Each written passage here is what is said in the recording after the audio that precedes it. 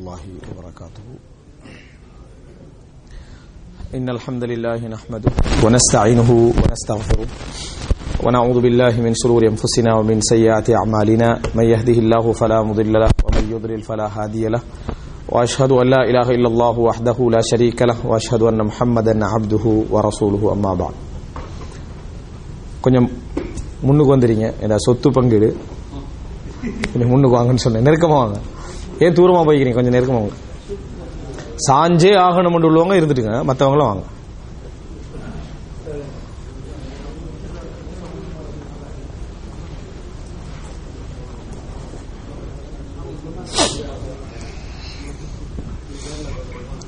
அன்புள்ள சகோதரர்களே, மீராஸ் சொத்து பங்கீடு சம்பந்தமாக நாம் சென்ற வாரம் ஒரு இலகுவான ஒரு வடிவத்தில் என்ன செய்தோம் பார்த்தோம். சென்ற வாரம் இந்த வந்தவங்களை கையத்துக்குங்க. சென்ற வாரம்னா இந்த பாடம் நடந்த நேரத்தில் இருந்தவர்கள். சரி, வராதவங்களும் கொஞ்சம் இருக்கிறாங்க.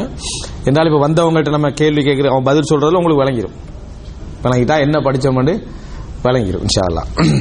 என்னன்னு சொன்னால், நாங்க சொத்து பங்கீடு சம்பந்தமாக பேசுற நேரத்தில் ஒரு சொத்து ஒருவருக்கு போய் சேருவதாக இருந்தால் ரெண்டு காரணம் மட்டும் பார்த்தோம்.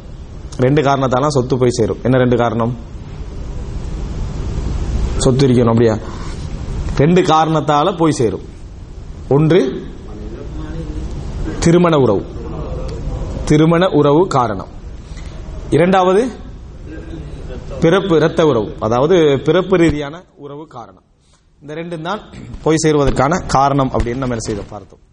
அதுலயும் திருமண உறவு அப்படி என்று சொன்னால், அந்த ஒரு மௌத்தாகிற நேரத்தில் அவங்க உயிரோடு இருக்கணும். இந்த திருமணத்தில் இருக்கணும்.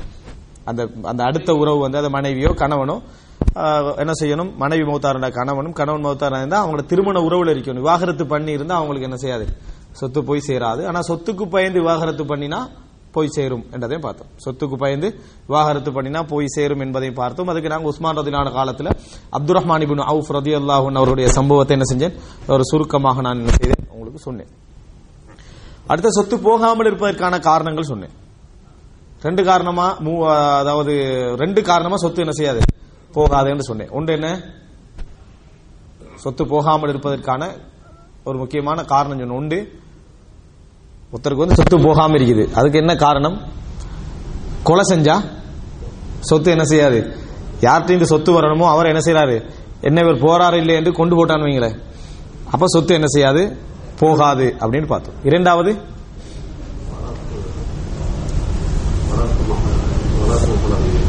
இல்ல சொத்து அதாவது ஒரு சொத்து கிடைக்க வேண்டியவருக்கு சொத்து போகல, சொத்து கிடைக்க வேண்டியவருக்கு சொத்து போகலன்னு தான் நான் பாக்குறோம்.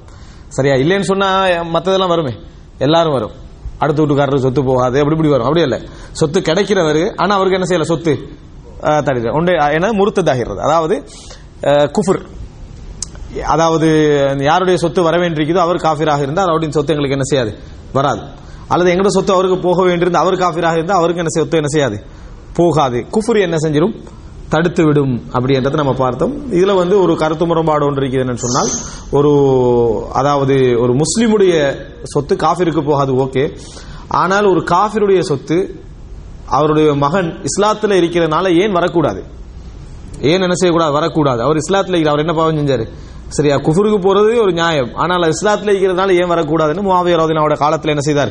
முஆவியா ரலியல்லாஹு அன்ஹு அவர்கள் ரசூல் ஸல்லல்லாஹு அலைஹி வஸல்லம் அவர்கள் சொன்னது காஃபிருடைய, அதாவது ஒரு முஸ்லிமுடைய சொத்து அவர் மகன் காஃபிராக இருந்தாலோ அல்லது அவருக்கு யார் சொத்து பெற வேண்டியவர் காஃபிராக இருந்தாலோ போகாதுதான். அதுக்கு தான் ரசூலுல்லாஹ் சொன்னாங்களே தவிர, காஃபிருடைய மகனாக ஒரு முஸ்லிம் இருந்தா அவருடைய சொத்து என்ன செய்யணும்?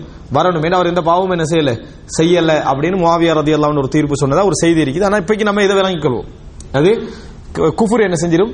சொத்தை என்ன செஞ்சிடும்? தடுத்து விடும். இதை நாங்க என்ன செய்தோம் பார்த்தோம். மூன்றாவது உண்டு, சொத்து ஒருவர் பெறுவதாக இருந்தால், அதாவது அது மூன்றாவது அல்ல, இன்னொரு செக்ஷன், வசியத்து பண்ணக்கூடாதுன்னு பார்த்தோம். சொத்து பெறுகின்றவருக்கு வசியத்து பண்ணக்கூடாது. மகனுக்கு சொத்து போகத்தான் போகுது, அவருக்கு எக்ஸ்ட்ரா ஒரு வசியத்து பண்ணி இன்னும் கொஞ்சம் சொத்தை என்ன செய்யக்கூடாது? கொடுக்க கூடாது. யாருக்கு சொத்து கிடைக்காதோ அவருக்கு தான் என்ன செய்யலாம்? வசியத்து பண்ண. சட்டப்படி சொத்து யாருக்கு போகாதோ அவருக்கு என்ன செய்யலாம்? நாம வசியத்து பண்ணலாம். எவ்வளவு வரை பண்ணலாம்? மூன்றில் ஒரு பகுதி. இப்னு அப்பாஸ் சொல்றாங்க, மூன்றில் ஒன்று குறைவாக இருந்தா நல்லது. ஏன்னா ரசூல் ஸல்லல்லாஹு அலைஹி வஸல்லம் அவங்க வந்து 3ல் 1 என்று சொன்னாங்க, அது கூட அதிகம் என்று சொன்னார்கள் அப்படின்றத நம்ம பார்த்தோம். இவ்வளவுதானே பார்த்தோம், இவ்வளவுதான் பார்த்தா அப்படியா? அடுத்த நம்ம இது பேசிக், இது என்ன பேசிக். அதுக்கு பிறகுதான் சொத்து சம்பந்தமாக உள்ளுக்குள்ளே போனோம். சொந்தம்ண்டா யாரு அப்படின்னு நமக்கு அந்த ஃபர்ஸ்ட் பாடத்துல நிறைய சொந்தங்கள்லாம் ஞாபகம் வந்துச்சு.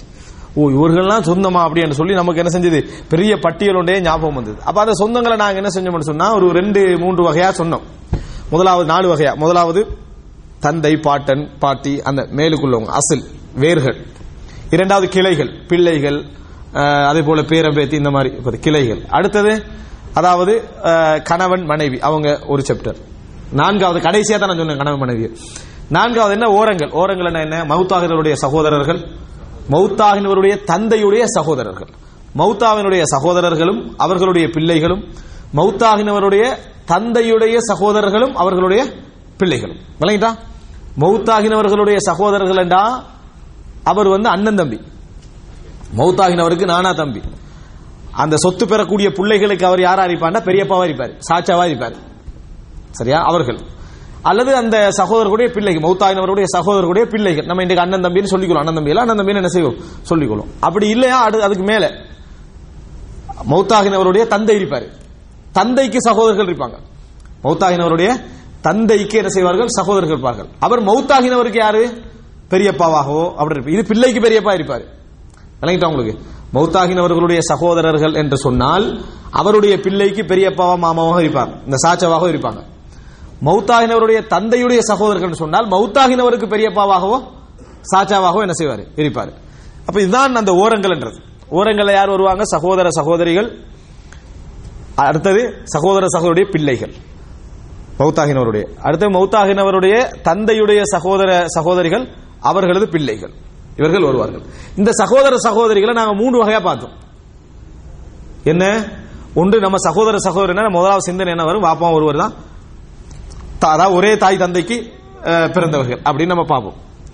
இன்னொரு சகோதர சகோதரிக்கு தந்தை ஒருவர், தாய் பலர், தந்தை ஒரே தந்தைக்கு பிறந்தவர்கள் தான், ஆனா சகோதரர்களாக எப்படி ஆகுறாங்கன்னா பல பல தாய், ஒரு 2-3 கல்யாணம் திருமணம் முடிச்சுப்பார், விவாகரத்து பூர்வம் முடிச்சுப்பார், இறந்த பூர்வம் முடிச்சிருப்பார், இப்படி பிறந்த சகோதரர்கள். அவர் தான் தந்தை, ஆனா பல தாய்க்கு பிறந்தவர்கள் பார்த்தோம். இன்னொன்று என்ன சொன்னோம்னு சொன்னா பலர் தந்தை ஒரு தாய், எப்படி அது விவாகரத்து நடந்திருக்கும், அப்புறம் இன்னொரு திருமணம் முடிச்சிருப்பாரு, மௌத்தாகிப்பாரு, இன்னொரு திருமணம் முடிச்சிருப்பாரு, பார்த்தா தாய் உண்டு தான், பலர் என்ன தந்தையாக இருந்திருப்பாங்க. இப்படி 3 கட்டம் என்ன செய்தோம், சகோதர சகோதரிகளை பார்த்தோம். இந்த சொந்தத்தை உங்களுக்கு ஞாபகம் வச்சுக்கிறதுக்கு என்னது என்னமோ மாதிரி இருக்கும். இதை நம்ம பிராக்டிக்கலா நம்மளோட சொந்த பந்தங்கள் அது 1-2 பேருக்கு தான் அந்த வாழ்க்கை இருக்குது. இப்போ ஒரு 10-5 வீதமானவர்களுக்கு தான் இறந்த பின்னால, விவாகரத்து நடந்த பின்னால அல்லது மறுமணத்தின் காரணமாக இந்த சகோதரத்துவம் என்றது இருக்குது.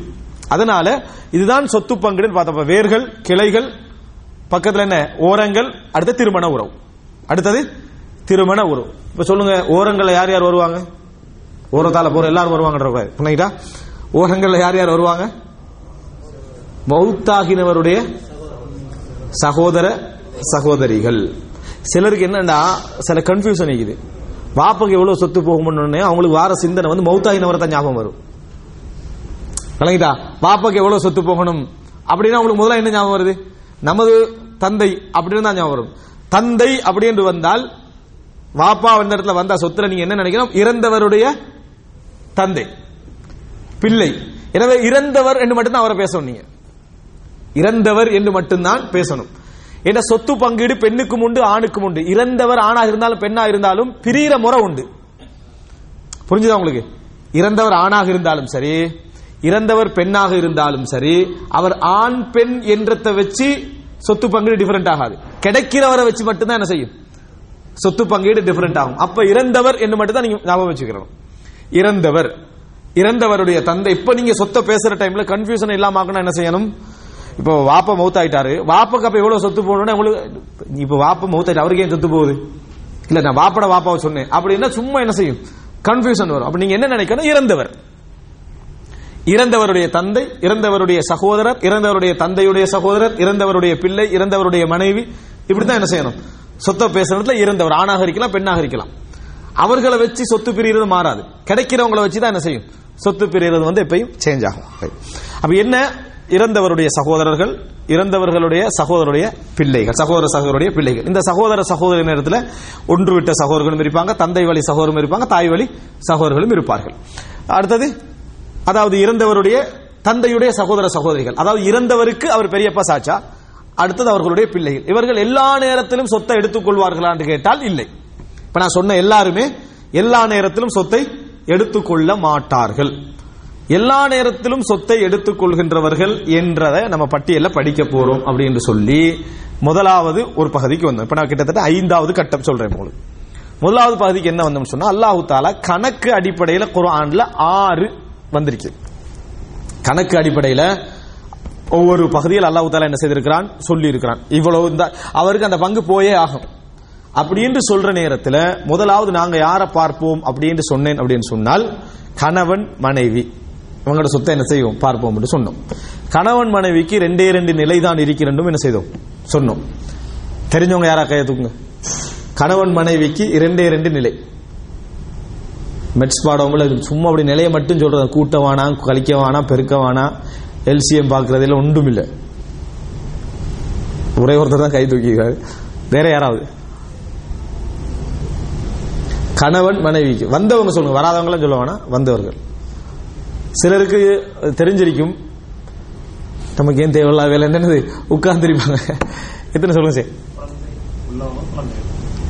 அதாவது கணவன் மனைவியை பிரிக்கிற நேரத்தில் முதல் நிபந்தனை வந்து, உதாரணமா ஒருவர் கணவன் மரணித்து விட்டால் இறந்தவருடைய மனைவி அல்லது இறந்தவருடைய கணவர், இறந்தவருடைய மனைவி இறந்தவருடைய கணவர், சொத்து பங்கீடு அங்க டிஃபரெண்ட் ஆகும். எந்த அடிப்படையில்? இறந்தவருக்கு பிள்ளை இருந்தால், இறந்தவருக்கு பிள்ளை இல்லாது விட்டால். முதல் விஷயம், இறந்தவருக்கு பிள்ளை இருந்தா ஒரு கணக்கு வரும், இறந்தவருக்கு பிள்ளை இல்லாட்டி இன்னொரு கணக்கு வரும்.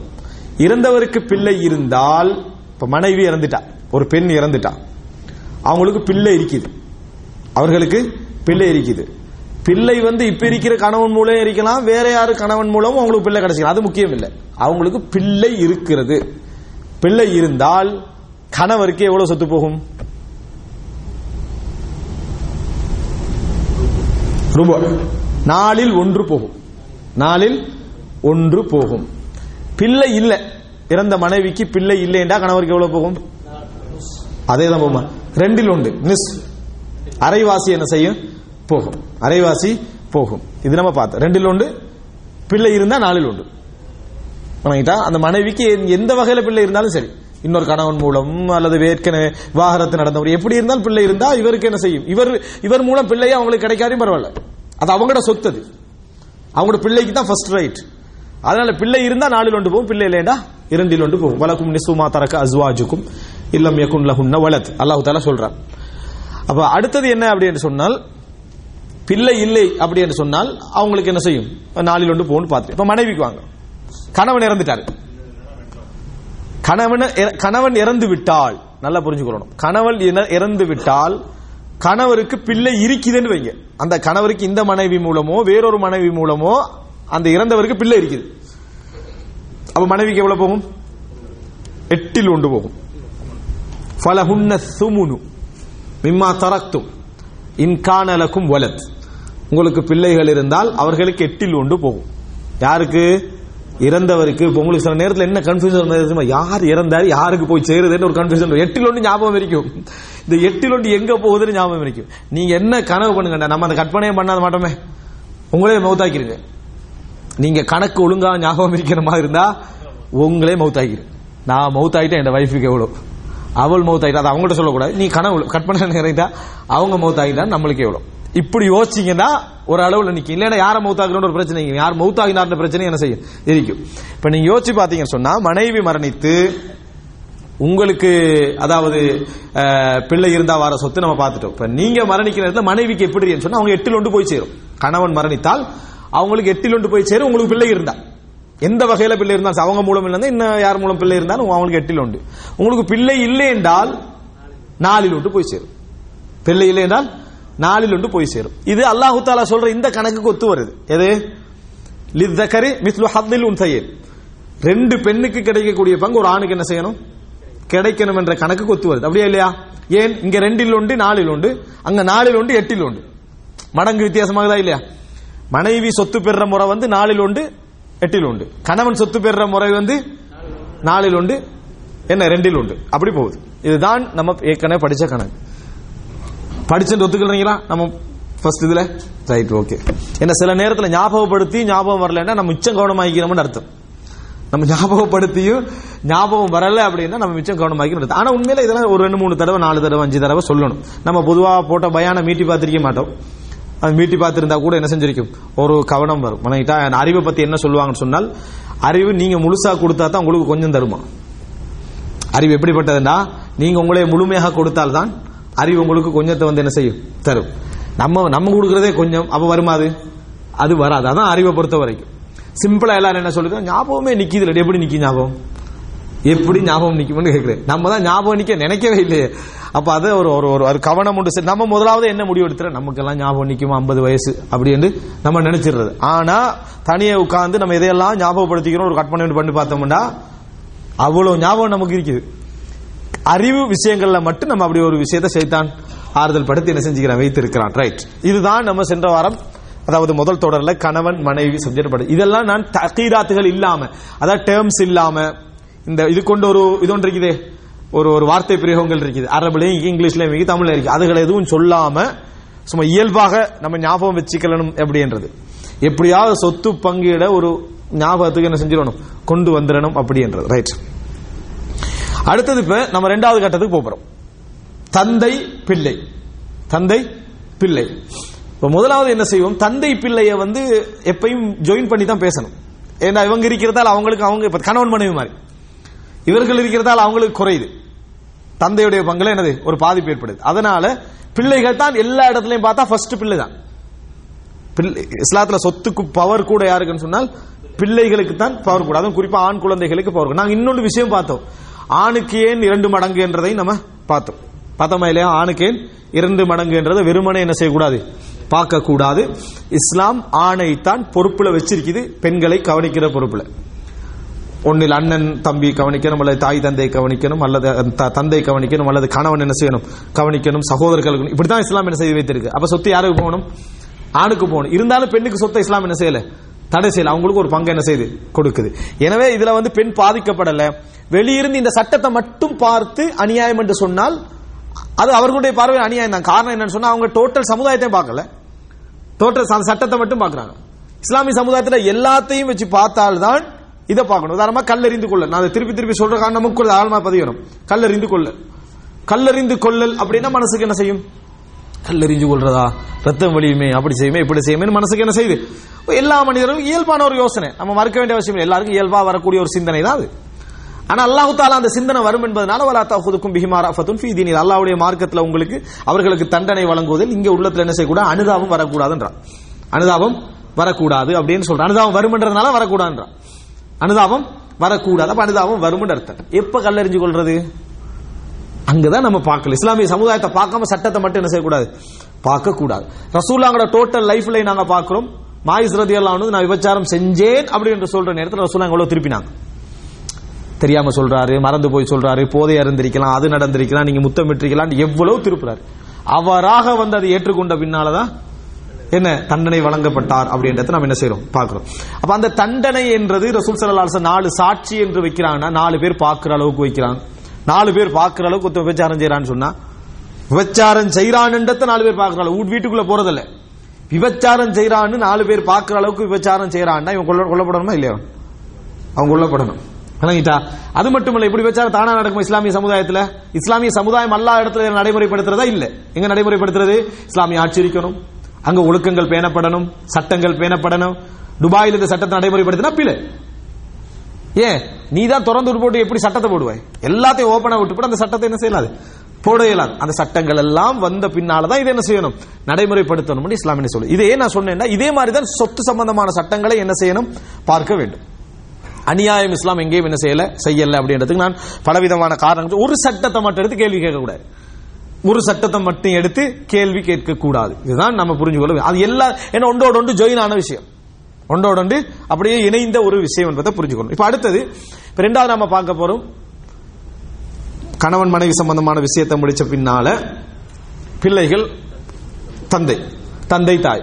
இப்ப அல்லாஹு தஆலா என்ன சொல்றான்னு சொன்னால் பிள்ளையை சொல்லித்தான் அல்லாஹு தஆலா ஆரம்பிக்கிறான். யூசிகுமுல்லாஹு ஃபீ அவுலாதிக்கும் லிذكر مثل حظ الأنثيين فإن كن نساء فوق اثنتين فلهن ثلث ما ترك وإن كانت واحدة فلها النصف. அப்படி என்றான் அல்லாஹ். அதாவது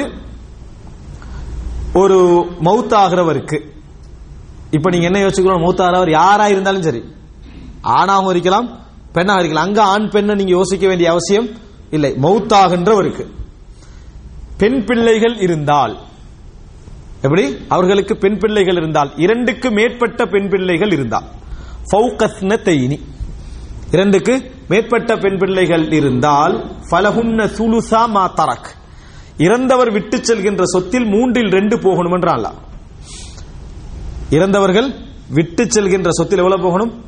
2/3 போக வேண்டும் அப்படின்னு அல்லாஹ் தஆலா சொல்றான். 3 லட்சம் இருந்தா 2 லட்சம் அந்த பெண் பிள்ளைகளுக்கு என்ன செய்யணும்?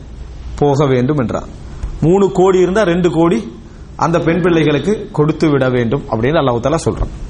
இப்படி அல்லாஹ் கொடுத்துறணும் என்று சொல்லிட்டாண்டா எந்த கட்டத்தை அது கொடுத்தே ஆகணும். நீங்க அந்த சட்டமெல்லாம் பார்க்க கூடாது. கணவனுக்கு கொடுக்கணும், மனைவி கொடுக்கணும், அங்க கொடுக்கணும், இங்க கொடுக்கணும் சட்டம் வருது.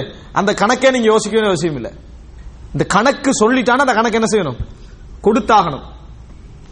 சில எக்ஸப்ஷனல் கேஸ்கள் இருக்குது, கடைசி கட்டத்தில் வர அந்த நேரங்கள்ல மட்டும் ஒரு சிக்கல் என்ன செய்யும் ஏற்படும். அதுக்கும் அல்லாஹ் தஆலா காரணம் சொல்லி இருக்கிறான். இந்த இடத்துல நீங்க என்ன புரிஞ்சுக்கணும்னு சொன்னா, பெண் பிள்ளைகளுக்கு எவ்வளவு போகுது? 2 பேருக்கு மேல இருந்தா 3/2 அவர்களுக்கு போக வேண்டும். வைன்கானத் வாஹிதத்தன் அவர்கள் ஒரு பெண்ணாக இருந்தால், 2 அல்ல, அதாவது 2க்கு மேல இல்ல, ஒரு பெண் தான், ஒரே ஒரு மகள் தான் இருக்கிறாங்க.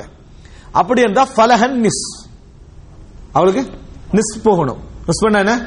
அரைவாசி. அரைவாசி என்ன செய்யணும்? போகணும் அப்படி என்று அல்லாஹ் தஆலா சொல்றான். எனவே ஒரு மகள் இருந்தால் அரைவாசி, 2க்கு மேல இருந்தா 3/2. 2க்கு மேல இருந்தா 3/2 என்று சொன்னா அந்த 3/2 பிரிச்சுக்கணும். சரிசமமாக அவர்களுக்கு மத்தியில் அந்த 3/2 என்ன செய்ய வேண்டும்? பிரித்து கொடுக்க வேண்டும். இப்ப அல்லாஹ் தஆலா 1க்கு கணக்கு சொல்லிக்கிறான், 2க்கு மேல கணக்கு சொல்லிக்கிறான். 2 பிள்ளைக்கு அல்லாஹ் தஆலா என்ன செய்யல? சொல்லல.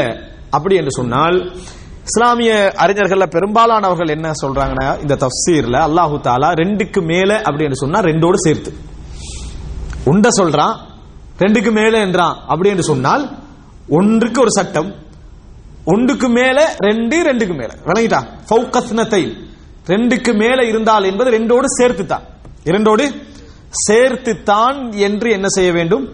புரிந்து கொள்ள வேண்டும் அப்படி என்றான். அதுக்கு பல வாதங்கள்லாம் வைக்கிறாங்க. அந்த வாதங்கள்லாம் நமக்கு என்ன இப்ப தேவையில்லை. ஏன்னா ஆதாரத்தை நம்ம படிக்கல, இப்ப சட்டத்தை மட்டும் என்ன செய்யறோம்? படிக்கிறோம். அப்ப அவங்க 2க்கு மேற்பட்டவர்கள், 2 பேர், ஒரு பெண் இருந்தா அரைவாசம் கொடுத்துடணும். ஒரு பெண்ணுக்கு மேல இருந்தால் அதான் 2க்கு மேல என்றது. விளங்கிட்டா? 2க்கு மேல என்ற 2க்கு மேலே 3, 5, 10 பெண்கள் இருந்தால் அவர்களுக்கு எவ்வளவு கொடுக்கணும்? 3/2. எல்லாருக்கும் 3/2 கொடுக்கணும். அப்படியா? எல்லாருக்கும் 3/2 கொடுக்க இயலாது. 3/2 அவங்க பங்குதாரர்கள் அர்த்தம். 3/2 தான். எவ்வளவு கூடினாலும் பெண் பிள்ளைகள் மொத்தம் எத்தனை கொடுக்கணும்? 3/2 தான் அவர்களுக்கு என்ன செய்ய வேண்டும்? கொடுக்க வேண்டும். இப்ப உங்களுக்கு நிறைய யோசனை எல்லாம் வரும். அப்ப ஆண்மகனுக்கு என்ன செய்யறது அப்படின்னு அந்த யோசனை எல்லாம் விட்டுருங்க. விளங்கிட்டா? நிறைய ஆராய்ச்சி. ஏன்னா இதை 3/2 விளங்காமாக்கணும்னா மத்த எல்லாத்தையும் யோசிக்கணும். நீங்க இப்ப என்ன யோசிங்க? இவங்க மட்டும் இருந்தால் பேச்சு தான் இது. பேச்சு என்ன? ஒரு மகள் அல்லது 1க்கு மேற்பட்டவர்கள் இருந்தால் என்ற சட்டத்தை தான் இங்க என்ன செய்யற பேசு. வேற யாரும் பிள்ளைகள்ல இல்லை, வேற யாரும் பிள்ளைகள்ல இல்லை என்பதை தான் நம்ம பேசிக் கொண்டிருக்கிறோம் புரிந்து கொள்ள வேண்டும். சார், இந்த 2 அப்படின்றதுக்கு என்ன ஆதாரம் அப்படி என்று சொன்னால், இப்ப ஃபௌகஸ்னதைன் ஓகே 2க்கு மேற்பட்டவர்கள் நான் சொல்றீங்க, நீங்க ஓகே சரி அவர் தான் சொல்றாரு படிச்சு பாருன்னு சொல்லி நீங்க ஏத்துக்கிறீங்க. ஆனா இதுக்கு ஒரு ஆதாரம் அப்படின்னு நம்ம சொல்றதாக இருந்தா நிறைய எது சொல்லலாம். ஆனா உங்களுக்கு தெளிவா விளங்குற ஒரு செய்தியை சொல்றேன். அதாவது ரபீ இப்னு அனஸ், அதாவது யார் என்று சொன்னால் இவர் ரசூலுல்லாஹி ஸல்லல்லாஹு அலைஹி வஸல்லம் அவர்கள் அப்துர் ரஹ்மான் இப்னு அவுஃபோடு தோழமை செய்து வைத்தவர் ரபீ. வணங்கிட்டா? இந்த அதாவது சஅத் இப்னு ரபியோடு ரசூலுல்லாஹி ஸல்லல்லாஹு அலைஹி வஸல்லம் அவர்கள் என்ன செய்தார்கள் சொன்னா அப்துர் ரஹ்மான் இப்னு அவுஃபை தோழமை செய்து வைத்தார்கள். இந்த சஅத் இப்னு ரபி சொல்றாரு என்ன, அன அக்ஸருல் அன்சாரி மாலன், அன்சார்களையே மிகவும் சொத்துள்ளவன் நான். அப்படி என்றுதான் அவர் சொத்தை 2 என்ன செய்யணும்? நீங்க அரவாசி எடுங்க, நாங்க அரவாசி எடுத்துக்கணும் சொன்னாரு. இந்த சாத் இப்னு ரபி கொல்லப்படுறாரு உஹது யுத்தத்துல. உஹது யுத்தத்துல கொல்லப்பட்ட உடனேயே சாத் இப்னு ரபியுடைய சகோதரர், அதாவது பிள்ளைகளுடைய பெரியப்பா அல்லது சாச்சா, பிள்ளைகளுடைய பெரியப்பா அல்ல சாச்சா, அவங்களுக்கு தான் கொஞ்சம் அதிகாரம் பவரா இருக்கும், சொத்து எல்லாத்தையும் எடுத்துட்டு போயிட்டார். ஆனா அக்ஸருல் அன்சாரி மாலை, அன்சாரிகள்ல நான் பெரிய பணக்காரன், அவரோட டோட்டல் சொத்து யாருக்கு போயிட்டு? அவங்களுக்கு போயிட்டு. சாத் இப்னு ரபியுடைய மனைவி வராங்க. சாத் இப்னு ரபியுடைய மனைவி ரசூலுல்லாஹி ஸல்லல்லாஹு அலைஹி வஸல்லம் அவர்கள்ட்ட வராங்க. அல்லாஹ்வின் தூதரே, இவங்க ரெண்டு பேரும் சாத் இப்னு ரபியுடைய பெண் பிள்ளைகள், சாத் இப்னு ரபியுடைய பெண் பிள்ளைகள். குதில அபூஹுமா மஅக ஃபீ உஹத், உஹது யுத்தத்தில் உங்களோட சேர்ந்து கொல்லப்பட்டுட்டான், உங்களோட சேர்ந்து கொல்லப்பட்டுட்டான். அவருடைய சகோதரர் டோட்டல் சொத்தை என்ன செஞ்சிட்டாரு? எடுத்துட்டான். வலா துன்கஹானி இல்லா பிமாலிஹிமா, அவங்க சொத்தோட வச்சு தான் கல்யாணமே நடக்கும்ன்றான். வலா துன்கஹானி இல்லா பிமாலிஹிமா, சொத்து இருந்தா தான் கல்யாணம் முடிச்சு என்ன செய்யலாம், கொடுக்கலாம் அப்படின்றான். நீங்க உடனே சீதனத்துக்கு போயிடக்கூடாது, அது சீதன சப்ஜெக்ட் இல்ல. கல்யாணம் என்றா ஒரு செலவு இருக்கும். இதுல என்ன விளங்குது? பெண் பிள்ளைகளுக்கு என்ன செலவு கேட்கறதெல்லாம் சும்மா ஒரு தத்துவ கேள்வி. பெண் பிள்ளைகளுக்கு என்ன செலவு? உடுத்த டிரெஸோட அனுப்ப வேண்டியதானே, சும்மா தத்துவமா என்ன செய்யற கேட்டு சொல்றவனும் செய்யறதில்ல, சொல்றவனும் செய்யறதில்ல, அப்படி உலகத்துல நடக்கிறதும் இல்லை. அப்படி எங்கேயாவது செய்வாங்களா? இல்லாட்டி செய்வோம். ஒன்றுமே வழியில திருமணம் முடிக்கிறது அப்படின்னு இருக்கு. அல்லது சட்டப்படி இல்லாம ஓடி போறது, அப்ப ஒண்ணும் இல்லாம அதுதான் என்னது, அவங்க கூட ஒரு பேக் ஒன்று எடுத்து தான் போவோம். செலவம் புத்திசாலித்தனமா வீட்டுல நகையெல்லாம் போட்டு என்ன செஞ்சிடறாங்க, போயிடுறாங்க. அது கூட ஏதாவது ஒன்று அப்படி நடக்குது. எனவே அதைத்தான் அந்த செய்தி சொல்லுவா, வலா துன்கஹானி இல்லா பிமாலிஹிமான, ஒரு பெண்ணுக்கு திருமண ஏற்பாடு தந்தையின் அடிப்படையில் சில விஷயங்கள் என்ன செய்வாங்க, செய்யத்தான் செய்வாங்க. அப்ப அவங்களுக்கு சொத்து இருக்கணும், முதல் எதுவுமே இல்ல அப்படின்னு வருது. அப்ப இந்த ட்ரெடிஷன், இந்த கல்ச்சர் அன்றைக்கே என்ன செய்யுது, இந்த ஒரு மரபு இருந்திருக்கு. சீதனம் கொடுக்கிற மரபு இல்ல, அது ஹராம். ஒரு பெண்ணுக்கு சொத்து இருக்கிறது, அவங்களுக்கு திருமணம் முடிக்கிறதுக்கு நேரத்தில் கொஞ்சம் கல்யாணம் பேசுற இடத்துல என்ன அப்படி கொஞ்சம் பாக்குறதுக்கு இயல்புல இருக்கிற ரசூலுல்லாஹ் அதான் சொல்றாங்க. நீங்க அந்த மாதிரி தேடி போய் கல்யாணம் முடிக்காம மார்க்க பெற்றுள்ள பெண்ணை என்ன செய்ய, திருமணம் முடிங்க ரசூலுல்லாஹ் அதனால தான் சொல்றாங்க. இப்ப இந்த இடத்துல என்னன்னு சொன்னால், கேட்கப்பட்ட நேரத்தில் ரசூலுல்லாஹி ஸல்லல்லாஹு அலைஹி வஸல்லம் அவர்களுக்கு குர்ஆன் வசனம் இறங்குது. இந்த குர்ஆன் வசனம் ரசூல் ஸல்லல்லாஹு அலைஹி வஸல்லம் என்ன செய்யறாங்கன்னு சொன்னால், கூப்பிடுறாங்க. கவர்மெண்ட் தான், கவர்மெண்ட் செய்ய வேண்டிய வேலை. கூப்பிட்டு லிப்னத்தை சஅத் அஸ்ஸுலுசான், எவ்வளவு கொடுக்கணும் சட்டப்படி நீங்க சொல்லுங்க. ரைட், இப்ப நீங்க சொல்லுங்க, இப்ப எவ்வளவு கொடுக்கணும் அந்த ரெண்டு மகளுக்கு? 3/2 கொடுக்கணும். பாரக்கல்லாஹு ஃபீக். வசனம் இறங்கினோடனே 3/2 எடுத்து மகளுக்கு என்ன செஞ்சிட்டாங்க, கொடுத்துட்டாங்க. இங்கிருந்து என்ன புரிஞ்சு கொள்றோம்டா, 2க்கு மேல அப்படி என்றது 2ஐயும் என்ன செய்யும், குறிக்கும் என்பது சாத் இப்னு ரபியுடைய விஷயத்துல ரசூலுல்லாஹ் நடைமுறைப்படுத்தின அந்த செய்தியில என்ன செய்யுது, விளங்குது. அந்த வசனம் இறங்கினோடனே ரசூலுல்லாஹ் நடைமுறைப்படுத்துறாங்க என்ன அப்படின்னு சொன்னால், 2க்கு மேல அப்படி 2 பேருக்கு ரசூலுல்லாஹ் என்ன செய்றாங்க, 3/2 கொடுக்கிறார்கள். அப்ப ரசூலுல்லாஹ்ங்கற தஃப்சீர் மிக முக்கியம். ரசூலுல்லாஹ் அதுக்கு தஃப்சீர் பண்றது மொழியையும் தாண்டி, மொழியிலையும் அப்படி புரிஞ்சுக்கலாம், கொஞ்சம் தூரம். 3/2 கொடுக்கிறாங்க, 3/2 கொடுக்கிறாங்க. இப்ப சாத் இப்னு ரபி மௌத்தாயிட்டாரு, கணவன் மரணம், மனைவிக்கிறா. மனைவிக்கு எவ்வளவு போகும்? 8/1 போகும். மனைவிக்கு எவ்வளவு போகும்? 8/1 போகணும். அப்படியா இல்லையா? 8/1 அங்க போகணும். பேலன்ஸ் சாச்சாக்கு எடுத்து போக சொன்னார். பேலன்ஸை நீங்க என்ன செய்யுங்க, எடுத்துட்டு போங்க. எப்படி பிரிக்கிறது? எப்படி இதை பிரிக்கிறது? அதுக்குதான் நம்ம ஸ்கூல்ல படிச்ச எல்சிஎம், தமிழ்ல போமாசின்னு சொல்றோம். அதெல்லாம் நம்ம மறந்து எவ்வளவு காலம் எல்சிஎம் சொல்லி, அதான் பிரிக்க முடியாத 2 அங்க இருக்கு. 8/1 3/2 இருக்கு. இந்த 8/3 பொதுவான ஒரு எண்ணிக்கையால் என்ன செய்யலாது, பிரிக்கல. 8/3 24 வச்சு நீங்க கணக்கு பார்க்கணும். 24 பங்காக வச்சு என்ன செய்யுங்க, நீங்க கணக்கு பார்த்தீங்கன்னா சரியா பிரியும் உங்களுக்கு. அதெல்லாம் 8/2 3 போகும், வணங்கிட்டா 3/2 16 போகும். அப்படி என்ன கணக்கு சரியா போய் பேலன்ஸ் அவருக்கு ஒரு 4-5 பகுதி என்ன செய்வாரு, அவர் எடுத்துட்டு போவார். 16 19 போகுது. மற்ற பேலன்ஸ் அவர் என்ன செய்வார், 5ஐயும் அவர் எடுத்துட்டு போயிடுவார். அங்க 2-3 சகோதரர்கள் இருந்தா எல்லாம் சமனா என்ன செய்யணும், பிரியணும். அங்க சகோதரிகள் இருந்தா லிஸ்ஸக்கரி மிஸ்லு ஹல்லில் உன்சயைன், 2 பெண்ணுக்கு கிடைக்கக்கூடிய பங்கு ஆணுக்கு என்ன செய்யணும், கிடைக்கணும். விளங்கிச்சு தானே? ரைட். இப்ப என்னன்னு சொன்னால், நீங்க இப்ப மகன்மார் அங்க போயிடுவாங்க, சகோதரர்கள் போனா போகும். இப்ப நீங்க என்ன பாருங்கன்னு சொன்னா, பிள்ளைகள் என்று வார நேரத்தில் 2 மகளுக்கு ரசூலுல்லாஹி ஸல்லல்லாஹு அலைஹி வஸல்லம் 3/2 கொடுத்தார்கள் என்றதை நாம் என்ன செய்றோம், புரிஞ்சு கொள்கிறோம். 3/2 ரசூலுல்லாஹி ஸல்லல்லாஹு அலைஹி வஸல்லம் பிள்ளைகளுக்கு கொடுத்தாரு, மனைவிக்கு 8/1 பேலன்ஸ் யாரு அவங்களுக்கு கொடுத்தாங்கன்னு பார்க்கிறோம். அவன் சட்டத்தை ரசூலுல்லாஹ் அந்த இடத்துல நடைமுறைப்படுத்தி இருக்கிறார்கள். ஒரு மகள் இருந்தால் ஃபலஹன் நிஸ், ஒரு மகளுக்கு நேரடியான செய்திகள் இல்ல, ஆனா ஹதீஸ்ல இருந்து புரிஞ்சு கொள்றது ஒரு சப்ஜெக்ட் இருக்குது. உதாரணமா யாருக்காவது தெரியுமா அது? ஒரு மகள், ஒரு நீ அந்த சம்பவம் தெரியும் உங்களுக்கு. சஅத் இப்னு அபி வக்காஸ் ரலியல்லாஹு அன்ஹு அவர் என்ன சொன்னாரு மௌத்தாகிற நேரத்தில்? எனக்கு என் ஒரு மகள் தான் சொத்துக்காரரா போவாங்க, ஃபாத்திமா. அவங்களோட பேர் என்ன? ஃபாத்திமா. எனவே நான் என் சொத்தை வசியத்து பண்ணிடவா அப்படின்னு கேட்கிறாங்க. ஏன்னா அவங்க மகளுக்கு சொத்து தேவையில்லைன்னு நினைச்சாங்க. எங்க ஆண்கள் தைரியமானவங்க திருமணம் முடிப்பாங்க, மாற கொடுத்து என்ன செய்வாங்க, திருமணம் முடிப்பாங்க. ரசூலுல்லாஹ் சொன்னா இல்ல, நீங்க என்ன செய்ய, அப்படி செய்யக்கூடாது.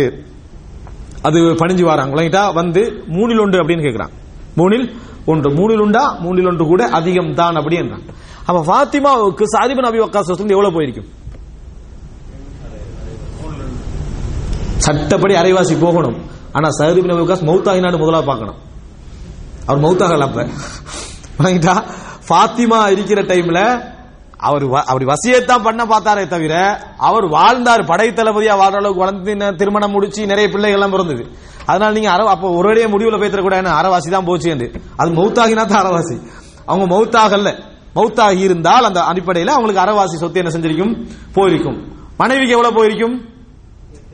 8 உண்டு, பிள்ளை இருக்குது. சகோதரர்களுக்கு பேலன்ஸ் என்ன செய்யும், போயிருக்கும். சகோதரர்களை பத்தி நீங்க இப்ப யோசிக்க, சகோதரர்களுக்கு போற கட்டம் ஒன்று இருக்குது, அடுத்த வரும். இப்ப பிள்ளைகளை ஓகேயா? ஓகே இல்ல, மகனை பார்க்கணும். யாரு? மகனை பார்க்க வேண்டும். இப்ப மகள் தான் நம்ம என்ன செஞ்சுக்கிறோம், முடித்திருக்கிறோம். மகளுடைய சப்ஜெக்ட் தான் இங்க பார்த்திருக்கிறோம். பேரன் பேத்தி கூட நம்ம லேட்டா வருவோம். பேரன் பேத்திக்கு சட்டம் என்ன செய்யுது, இருக்குது. பாட்டன் பாட்டிக்கும் சட்டம் இருக்குது.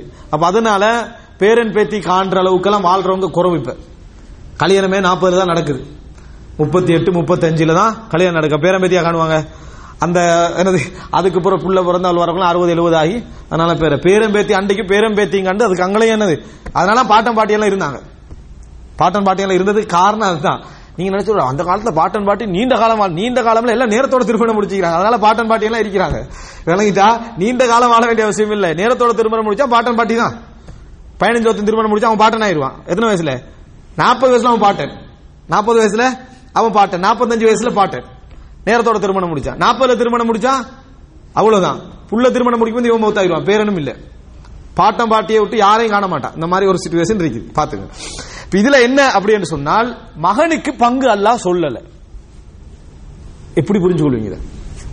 குர்ஆன்ல எந்த இடத்திலையும் மகனுக்கு பங்கு இல்லை. இதுக்கு யாராவது விளக்கம் சொல்லுங்க, ஃபிக்ஹ் சொல்லுங்க, சும்மா யோசிச்சு ட்ரை பண்ண சொல்லுங்க. யோசிக்கிறதா ஃபிக்ஹ். விளங்கிட்டா? இஸ்திம்பாத். மகனுக்கு பங்கு சொல்லல குர்ஆன்ல, மகனுக்கு பங்கு இல்லை.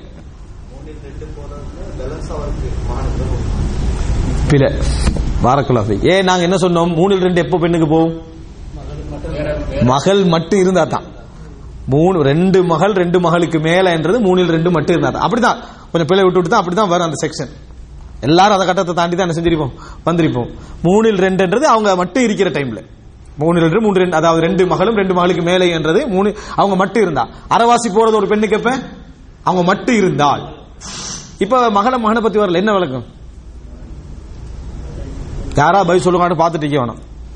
நம்ம கேட்டோன்னு சிலவங்க மொபைல் எப்படி எடுத்துட்டாங்க, மெசேஜ் வாட்ஸ்அப்பை பார்ப்போன்னு. சரியா? பாரக்கல்லாஹு ஃபீக். அதாவது என்னன்னு சொன்னால், ஆண்களுக்கு பெண்ணுடைய பங்குல 2, பெண்ணுடைய பங்குல 2 வரப்போகுது.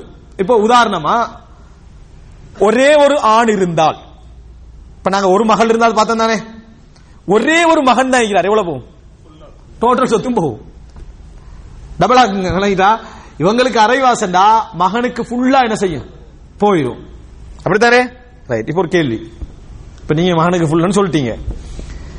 மகள் 2 பேர் இருக்கிற இடத்துல ரசூல் ஸல்லல்லாஹு அலைஹி வஸல்லம் மகள் 2க்கு 3/2 கொடுத்தாங்க, மனைவிக்கு 8/1 கொடுத்தாங்க. யாருடைய? அப்படின்னா மனைவிக்கு தாய், இந்த பிள்ளையுடைய தாய், இறந்தவருடைய மனைவி. இப்ப இந்த இடத்துல மகனுக்கு நீங்க முழு சொத்தையும் கொடுத்தா மனைவிக்கு என்ன நிலைமை?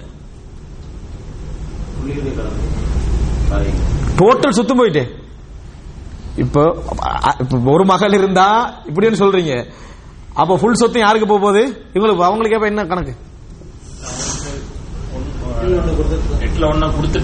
அதான் போச்சு. அதாவது முதலாவது கொடுக்கணும் யாருக்கு தெரியுமா? கணக்கு சொன்னவங்களுக்கு. இப்ப டிஃபரெண்ட் விளங்குதா உங்களுக்கு? மகனுக்கு அல்லாஹ் கணக்கு சொல்லல, கணக்கு சொல்லாதவங்களை செகண்டா நினைச்ச அவங்க தான் ஃபர்ஸ்ட். பங்குன்றதுல இல்ல, நிறைய கிடைக்கிறது அவருக்கு தான். கணக்கு சொல்லாதவங்களுக்கு தான். ஆனா கணக்கு சொன்னவங்களுக்கு முதலாவது கொடுத்துடணும். பங்கு சொன்னது யாருக்கு? இப்ப மனைவிக்கு. முதலாவது மனைவிக்கு 8 கொடுங்க, 7 பங்கு இவருக்கு போயிடும். 7 பங்கு இவருக்கு போயிடும். இன்னும் அடுத்த கட்டங்கள் பங்கிட வேண்டியவர்கள் வராது விட்டார். இவங்களுக்கு 8 கொடுத்தாச்சு, 7 யாருக்கு? மகனுக்கு போயிடும். இப்ப இந்த இடத்துல பாருங்க, அல்லாஹு தஆலா பெண்கள் அந்த இடத்துல நிறுத்திட்டான். அவங்களுக்கு எல்லா நிலையிலும் அரைவாசி போயே ஆகும். எல்லா நிலையிலையும் அரைவாசி போகும். நீங்க பாருங்க, இந்த ஒரு மனைவி 8 பரவாயில்ல, எங்களை தந்தை தாய் எல்லாம் வந்தா மகண்ட பங்கு என்ன செய்யும்? குறைஞ்சிட்டே வரும். மகண்ட பங்கு குறைஞ்சிட்டே வரும். ஆனா பெண்களுக்கு எல்லாம் அப்படி வைக்கல. அரைவாசி 3/2 அவங்களுக்கு அது எப்பயும் போய் ஆகணும். சட்டப்படி அல்லாஹ் தஆலா என்ன செஞ்சிட்டான்? அதை வைத்து விட்டான். அப்ப ஆணை பொறுத்த வரைக்கும் யாருமே இல்லை அப்படி என்று சொன்னால், தந்தை தாய் இல்லை, மனைவி இல்லை, விளங்கிட்டு அது இறந்தவருக்கு, அதாவது இவருடைய தாயா இருக்கலாம், அவருக்கு வேறொரு மனைவியா இருக்கலாம். இல்லை என்றா இவருக்கு டோட்டல் சொத்தும் போயிடும். மனைவி இருந்தா 8 போன பிறகு பேலன்ஸ் என்ன செய்யும்? இதுக்கு போகும். நான் அரபுடைய எந்த இது வார்த்தை பிரயோகங்களை இங்க சொல்ல விரும்பல. நீங்க அதை எப்படி புரிஞ்சுக்கணும்னு சொன்னா, அதாவது எஞ்சியதை எடுக்கக்கூடியவர்கள், எஞ்சியதை எடுக்கும் பங்குதாரர்கள், கணக்கு பங்குதாரர்கள், கணக்கு சொல்லப்பட்ட பங்குதாரர்கள், எஞ்சியதை எடுக்கக்கூடிய பங்குதாரர்கள். எஞ்சியதை என்ன, எஞ்சினத்தை தந்துட்டா அப்படின்னு நினைச்சிடக்கூடாது. அவனுக்கு தான் இந்த இடத்துல என்ன செய்து கூடுதலாக போகும். அப்ப 8/7 பங்கு அவருக்கு என்ன செஞ்சிடும்? போயிடும். இதான் மகனுக்கு சொன்ன கணக்கு. ஒரு கேள்வி உங்கள்கிட்ட, ஒரு மகள் ஒரு மகன் கணக்கு லேசி இல்ல. ஒரு மகள் இருந்தா மட்டும்தான் அந்த சட்டம் அல்ல. நாம சொன்னதெல்லாம் அரைவாசி கிடைக்கிறதோ 3/2 கிடைக்கிறதோ, ஒரு மகள் இருந்து அல்லது 2 மகள் 2 மகளுக்கு மேல தான் அந்த சட்டங்களா. இப்ப ஆணும் இருக்கிறான், பெண்ணும் இருக்கிறான், அதாவது மகனும் இருக்கிறான், மகளும் இருக்கிறாங்க. என்ன சொல்லுவீங்க? அது இல்ல, நீங்க சொன்ன சரி. அதாவது என்னன்னா 3/2 ஆணுக்கு போயிடும், 3/1 பெண்ணுக்கு போயிடும். அதாவது லிஸ்ஸக்கரி மிஸ்லு ஹஸ்ஸில் உன்ஸயைன், 2 பெண்ணுக்கு கொடுக்கக்கூடிய பங்கு ஆணுக்கு போகும். ஒரு மகன் ஒரு மகள் இருந்தா நீங்க என்ன பார்க்கணும்னு சொன்னா 3 பிரிச்சிடணும். ஏன்? ஆணுக்கு 2 பங்கு போகணும், பெண்ணுக்கு 1 பங்கு போகணும். ஒரு பெண்ணுக்கு கிடைக்கக்கூடியதுல 2 மடங்கு யாருக்கு போகணும்? ஆணுக்கு போகணும். 3 பிரிச்சு போயிடணும். மனைவி தந்தை அப்படி இருந்தா அவங்களுக்கு போக வேண்டியது போக அதை என்ன செய்யணும்? பிரிச்சு என்ன செய்யணும்? அவங்களுக்கு கொடுக்க வேண்டும். புரிஞ்சுதா உங்களுக்கு? அதாவது மனைவி இருக்கிறா, இறந்தவரும் 8 கொடுத்தாச்சு. இப்ப இருக்கிற சொத்தை நீங்க என்ன செய்யுங்க? பேலன்ஸ் சொத்தை பிரிங்க, 3 பகுதிகளா பிரிச்சு மகளுக்கு 1 மடங்கும், இருக்கக்கூடிய ஆணுக்கு 2 மடங்கு. 5 மகன் 5 மகள், மொத்தம் எத்தனை பங்கா பிரிக்கணும்? 15 பங்கு. புரிஞ்சுதா உங்களுக்கு? ஏன் 10+5? ஏன்? ஆணை டபுள் ஆக்கிடணும். எப்ப நீங்க கணக்கில் என்ன செஞ்சிடணும்? ஆணை டபுள் ஆக்கிடணும். 5 ஆணும் 5 மக, அதாவது 5 ஆணும் 5 பெண்ணுன்னு வந்துட்டேன்னு சொன்னா 5 10 ஆக்கிருங்க. அப்பதான் உங்களுக்கு கணக்கு லேஸ் ஆயிரும். 5, ஏன்னா அவங்களுக்கு 2 மடங்கு போகணும் எல்லாருக்கும். அப்ப 5 10 ஆக்கிட்டீங்கன்னு சொன்னா 5 மகள். இந்த சொத்துல ஆசையுள்ள ஒரு ஆள் என்ன செஞ்சிருவாங்க? ஒரு மகளை, எனக்கு எந்த ஆண் சகோதரர்கள் இருந்தா பெரிய பித்தனை, எல்லாம் டபுள் டபுள் எடுத்துட்டு போறாங்க மாதிரி இருக்கு. என்ன 10 ஆண் இருந்து 5 பெண் இருந்தா 20, இந்த 25 ஆகிரும். 10 ஆணை 20 ஆகிரணும், 20 ஆக்கிரணும். 5 விளங்கிட்டா? பெண்களுக்கு அதே பங்கு தான், டபுள் மடங்கு ஆணு. இப்படி பிரிச்சு சொத்தை என்ன செஞ்சிருது? பிரிச்சு கொடுத்துறது. இவங்களை பிரிச்சு கொடுப்பதற்கு முன்னால முதலாவது அந்த கணக்கு சொல்ல, ஏன்னா ஆண் வந்துட்டா பெண்ணுடைய கணக்கு போயிடும். பெண்ணுடைய கணக்கு மகனோட அந்த அவங்களுக்கு கணக்கு இல்ல. ஆணுக்கு கொடுக்கறதுல அந்த 1 மடங்கு அப்படின்னு அவங்களுக்கு அந்த கணக்கு வந்துடும். இல்லாத நேரத்தில் மட்டும்தான் அல்லாஹ் என்ன செஞ்சுக்கிறான்? ஆண் இல்லாத நேரத்தில் மட்டும்தான் கணக்கே சொல்லி இருக்கிறான். இது புரிஞ்சுதா? இதுல புரியுறது ஒரு கஷ்டம் ஒன்று இல்லையே, விளங்கிட்டா? சரி. ஏன்னா நைட்ல நடக்கிற மெட்ஸ் பாடம் இது, விளங்கிட்டா? இது ஒரு பகுதி. அடுத்தது என்ன? இப்ப மகன் மகளுடைய சட்டம் என்றது இதுதான். மகன் மகளுடைய சட்டம் என்றது இவ்வளவுதான் சட்டம். மகன் மகளுடைய சட்டம் என்றது இவ்வளவுதான். நீங்க இதுல பேரன் பேத்தி என்ற ஒரு பகுதி, அடுத்த கொஞ்சம் பகுதிகள் இருக்கு, அது நம்ம பிறகு என்ன செய்வோம் பார்த்துக்கொள்வோம். இப்ப தந்தை தாய்க்கு போவோம். அல்லாஹு தஆலா குர்ஆன்ல வந்து இதைத்தான் சொல்றான். யூசிக்குமுல்லாஹு ஃபி அவுலாதிக்கும் லிzzக்கரி மித்லு ஹஸ்ஸில் உன்ஸயைன். சூரத்து நிசா 11ஆம் வசனம். யூசிக்குமுல்லாஹு ஃபி அவுலாதிக்கும் லிzzக்கரி மித்லு ஹஸ்ஸில் உன்ஸயைன். அல்லாஹு தஆலா உங்களுக்கு வசியத்து செய்கிறான், ஆணுக்கு பெண்களுக்கு கிடைக்கக்கூடிய 2 பெண்ணுக்கு கிடைக்கக்கூடிய பங்கு கிடைக்க வேண்டும். ஃபைன் குன்ன நிசா ஃபௌக ஸனத்தைனி, அவர்கள் 2க்கு மேற்பட்ட பெண்களாக இருந்தால் அவர்களுக்கு ஃபலஹுன்ன சுலுஸாமா தரக், அவர்களுக்கு 3/2 என்ன செய்யணும்? விட்டு சென்றதில் 3/2 அவர்களுக்கு போக வேண்டும். வ இன் கானத் வாஹிதத்தன் ஃபலஹன் நிஸ்ஃப், ஒரு பெண்ணாக இருந்தால் அவங்களுக்கு அரைவாசி என்ன செய்யணும்? போக வேண்டும். அதுக்கு பின்னால அதாவது வலி அபவ். அடுத்து தந்தை தாய்க்கு வர அல்லாஹ் மகனை சொல்லலங்க, மகளை மட்டும் சொல்லிட்டு போயிட்டான். தந்தைக்கு அல்லாஹ் கணக்கு சொல்ல மாட்டான். ஒரே ஒரு இடத்துல சொல்லுவான், அது 2 பேர் சேர்ந்து வர டைம்ல. மற்ற எந்த இடத்துல கணக்கு சொல்ல மாட்டேன். இப்ப பாருங்க, தந்தைக்கு என்ன போகணும் அப்படின்றால் வலி அபவைஹி லிகுல்லி வாஹிதி மின்ஹும ஸுதுஸ் மிம்மா தரக இன் கான லஹு வலத். அல்லாஹ் தஆலா என்ன சொல்றான்னு சொன்னா வலி அபவைஹி, அபவானா ரெண்டு பெற்றோர், ரெண்டு பேரை சொல்றாரு, தந்தை தாயை சொல்றது. தாய் தந்தை இருந்தால் வலி அபவைஹி, மௌத்தாகினவருக்கு இப்ப நீங்க மனைவி கணவனுக்கு கணக்கால தான் 8 1 4 1 2 கொடுத்துட்டீங்க, இன்னொருத்தரும் இருக்கிறாரு. தாய் தந்தைக்கு எப்பயும் பங்கு போய்கொண்டே இருக்கும். தாய் தந்தைக்கு எப்பொழுதும் பங்கு போய்கொண்டே இருக்கும். சொல்லுங்கட்டா, மனைவிக்கும் கணவனுக்கும் போறது போல தாய் தந்தைக்கும் என்ன செய்யும், பங்கு போயிட்டே இருக்கும். அப்ப வலி அபவைஹி லிகுல்லி வாஹிதி மின்ஹும ஸுதுஸ், சாதிசனா சித்தா 6, ஆறாவது 6இல் 1 போக வேண்டும் தந்தைக்கும் தாய்க்கும். லிகுல்லி வாஹிதி மின்ஹுமா, ஒவ்வொருவருக்கும் 6 1 போகணும். 6 2 அப்ப 6 2 சொத்து யாருக்கு போயிடும், தந்தைக்கு தாய்க்கும். 6 1 அவருக்கு, 6 1 இவருக்கு. இந்த இடத்துல அல்லாஹ் தஆலா லிஸ்ஸக்கரி மிஸ்லு ஹத்லில் உன்சைன சொல்லல. பெண்ணுக்கு கிடைக்கிற 2 மடங்கு ஆணுக்கு கிடைக்கிற சட்டம் அங்க என்ன, தந்தை தாய்க்கு எல்லாம் என்ன செஞ்சுட்டா எடுத்து, அவங்களுக்கு 6 1 போகணும், இவங்களுக்கும் 6 1 போகணும். எப்ப போகணும் அண்டா இன்கான லஹு வலத், இறந்தவருக்கு பிள்ளை இருந்தால், மகள் இருந்தாலோ ஒரு மகள் இருந்தாலோ ஒரு மகன் இருந்தாலோ 6 1 என்ன செஞ்சிடும், போயிடும். யாருக்கு 6 1 போகும், தாய்க்கு 6 1, தந்தைக்கு 6 1 போகும். இப்ப நீங்க அந்த கணக்குல மறுபடியும் சேர்த்துக்கணும். எது, மகனுக்கு ஒரு மகன் இருந்தால் சொத்து பிரிக்கிற டைம்ல இவங்களுக்கு 7 1 8 1 கொடுத்தாச்சு, யாருக்கு, மனைவிக்கு. இப்ப பிள்ளை இருந்தா அவங்களுக்கு எவ்வளவு கொடுக்கணும், தாய்க்கும் தந்தைக்கும் 6 1 6 1 கொடுக்கணும். அப்ப அங்க 6 1 8 1 கொடுக்கிறது, 8 1லயே எல்லா கணக்கையும் வச்சா லேசா எழுந்திரும். 8 1 கொடுக்கணும் என்று சொல்லிட்டு பிள்ளை இருந்தா அவங்க 2 பேருக்கு 6 1 போகுமே வாப்பா அம்மாக்கும். வாப்பா அம்மாட யாரு, இறந்தவருடைய வாப்பா அம்மாக்கு. பிள்ளையை பொறுத்த வரைக்கும் அவர் பாட்டன். பழங்கிட்டா, அப்ப நம்ம எப்படி பிடிச்சோம், இறந்தவருடைய தாய் தந்தைக்கு 6 1 போகணும். இப்ப என்ன செய்யணும், 8 1 8 எடுத்தாச்சு, 6 எடுத்தாச்சு. இந்த 8 6 எல்சிஎம் பார்த்து ஒரு பொது கணக்கு என்ன செய்யும் வரும். அந்த பொது கணக்கில் இருந்தா நீங்க இதெல்லாம் என்ன செய்யணும், பிரிக்கணும். அப்ப முதலாவது படிக்கணும் எல்சிஎம். அதை எல்சிஎம் படிக்க, இந்த போமாசி படிக்க சஹாபாக்களுக்கு போமாசி எல்லாம் தெரியாது, கணக்கு அப்படி சூப்பரா பதில் வரும். அது எப்படி அவங்க சொன்னாங்க நமக்கு என்ன செய்யல விளங்கல. யாருக்கு கணக்கு சொல்லி கொடுக்கிறது, கணக்கு வராதவனுக்கு தானே. எப்படி கணக்கு பார்க்கணும் தெரியாதவனுக்கு தான் கணக்கு. கணக்கு சும்மா வரவனுக்கு என்னது கணக்கு, எல்லாம் முடிவு என்ன செய்ய, ரிசல்ட் சரியா சொல்லணும். சில இந்த கணக்கு படிக்காத சில முதலாளிமார் எப்படி இருக்காங்க, பென்சில் இங்க இருக்கும் 1,28,030 அப்படின்னு சொல்லிட்டு வைத்துருவாங்களா, என்னடா கணக்கு பார்த்தா இவர் டக்குன்னு செக் பண்றாரு, ஒரு கணக்கு படிச்சவர் இவர், அதனால ஓகே நீங்க சொன்ன சரி அப்படின்றது. யாரு, கணக்கு படிச்சவர். கணக்கு படிக்காதவன் மனக்கணக்குல சொல்லி முடிச்சிடறான். அப்ப கணக்கு படிக்கிறது என்னதுன்னு சொன்னா, இவர் என்னது அது இவருக்கு சரியாக்குறதுக்கு ஒரு வாதம் வேண்டு வைக்கிறேன்டா, ஒரு இடத்துல இதான் சரியான்னு சொல்லி வைக்கிறேன்னா ஒரு முறை என்ன செய்யணும், ஒரு சிஸ்டம் இருக்கணும். அப்படி என்றனால சிஸ்டத்துக்குள்ள வந்தாலே என்ன நடந்துரும், மனக்கணக்கு போயிடும். சிஸ்டத்துக்குள்ள வந்தாலே மனக்கணக்கு போயிடும். இப்ப இந்த இடத்துல சஹாபாக்கள் எல்லாம் கணக்கு வச்சு பதில் சொல்லல, ஆனா கணக்கு சரியா என்ன செய்யும் வரும் அவர்கள்ட்ட. இப்ப இந்த இடத்துல நீங்க என்ன பாக்குறீங்கன்னு சொன்னால், 6 1 தந்தைக்கு கொடுத்துட்டு, தாய்க்கும் 6 1 கொடுத்துட்டு, மனைவிக்கும் 8, எல்லாம் மொத்த சொத்துல 6 1, மொத்த சொத்துல 6 1, மொத்த சொத்துல 8 1 கொடுத்துட்டு பேலன்ஸை தான் பிள்ளைகளுக்கு மத்தியில் என்ன செய்யணும், பிரிக்கணும். வழங்கிட்டா. எனவே கணக்குண்டு வார நேரத்தில் எல்லாம் மொத்த சொத்துல 6 1 வந்தாலும் மொத்த சொத்தில், 2 1 வந்தாலும் மொத்த சொத்துல அப்படின்னு கொடுக்கிற பேலன்ஸ் வார நேரத்தில் அப்படி இல்லை. கணக்கு சொல்லப்படாதவங்களுக்கு பிரிக்கிற டைம்ல பேலன்ஸ்ல சரிசமனா என்ன செய்யணும், பிரிச்சுக்கணும். புரிஞ்சுதா, ரைட். இப்ப தந்தைக்கு தாய்க்கு எத்தனை போகணும், 6 1 2 பிரிக்கணுமா, இல்ல 6 1 6 1 போகணுமா, எப்ப போகணும், யாருக்கு, அந்த தந்தைக்கு பிள்ளை இருந்தாலா, இறந்தவருக்கு பிள்ளை இருந்தால், இறந்தவருக்கு பிள்ளை இருந்தால் போக வேண்டும். ரைட். இப்ப அடுத்தது என்னன்னு சொன்னால், இறந்தவருக்கு பிள்ளை இல்லாது விட்டால்,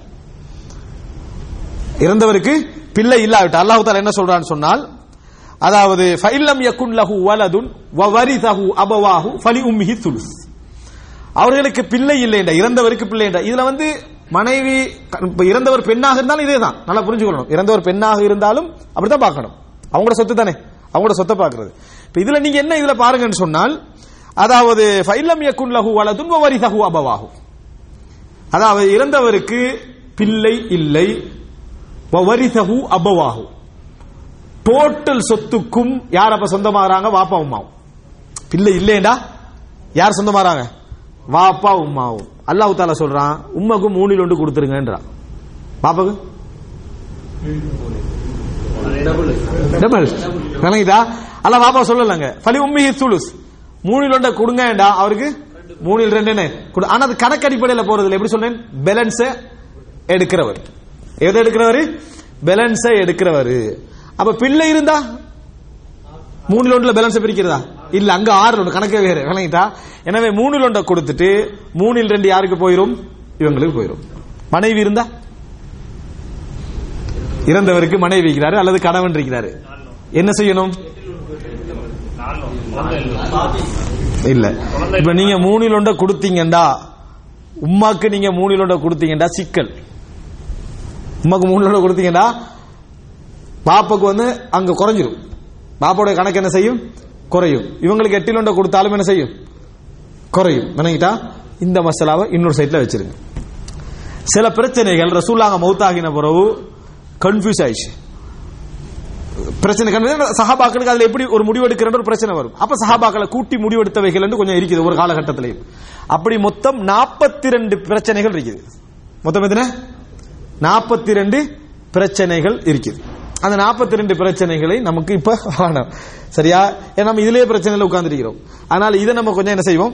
கிளியரா முடிச்சிடும். இப்ப நாங்க என்ன பாத்துக்கிறோம் அப்படி என்று சொன்னால், பிள்ளை இல்லை என்றால் உம்மாவுக்கு 3/1 போகும், அவங்களுக்கு என்ன செய்யும்? தந்தைக்கு 3/2 போகும். அதே நேரம் நமக்கு ஒரு விஷயம் தெரியுது, மனைவியாக இருந்தா 8/1 போக வேண்டியிருக்குது. 8/1 போக வேண்டியிருக்கு. ஆனா இங்க 8/1 அல்ல, 4/1.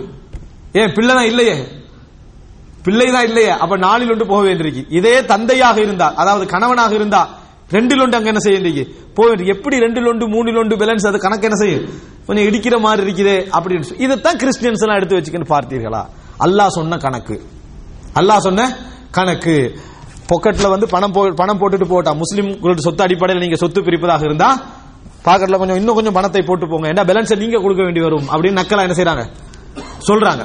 ஏன்னா அவர்களால் முடிஞ்சது அதுதான். ஏன்னா அங்க சொத்து பங்கீடே இல்லைங்க, அங்க சொத்து பங்கீடே இல்லை. நீதியாக பிரித்துக் கொள்ளுங்கள், அன்பாக வாழுங்கள், அதாங்க எல்லாம். சரியா? இங்க சட்டம் இருக்குது.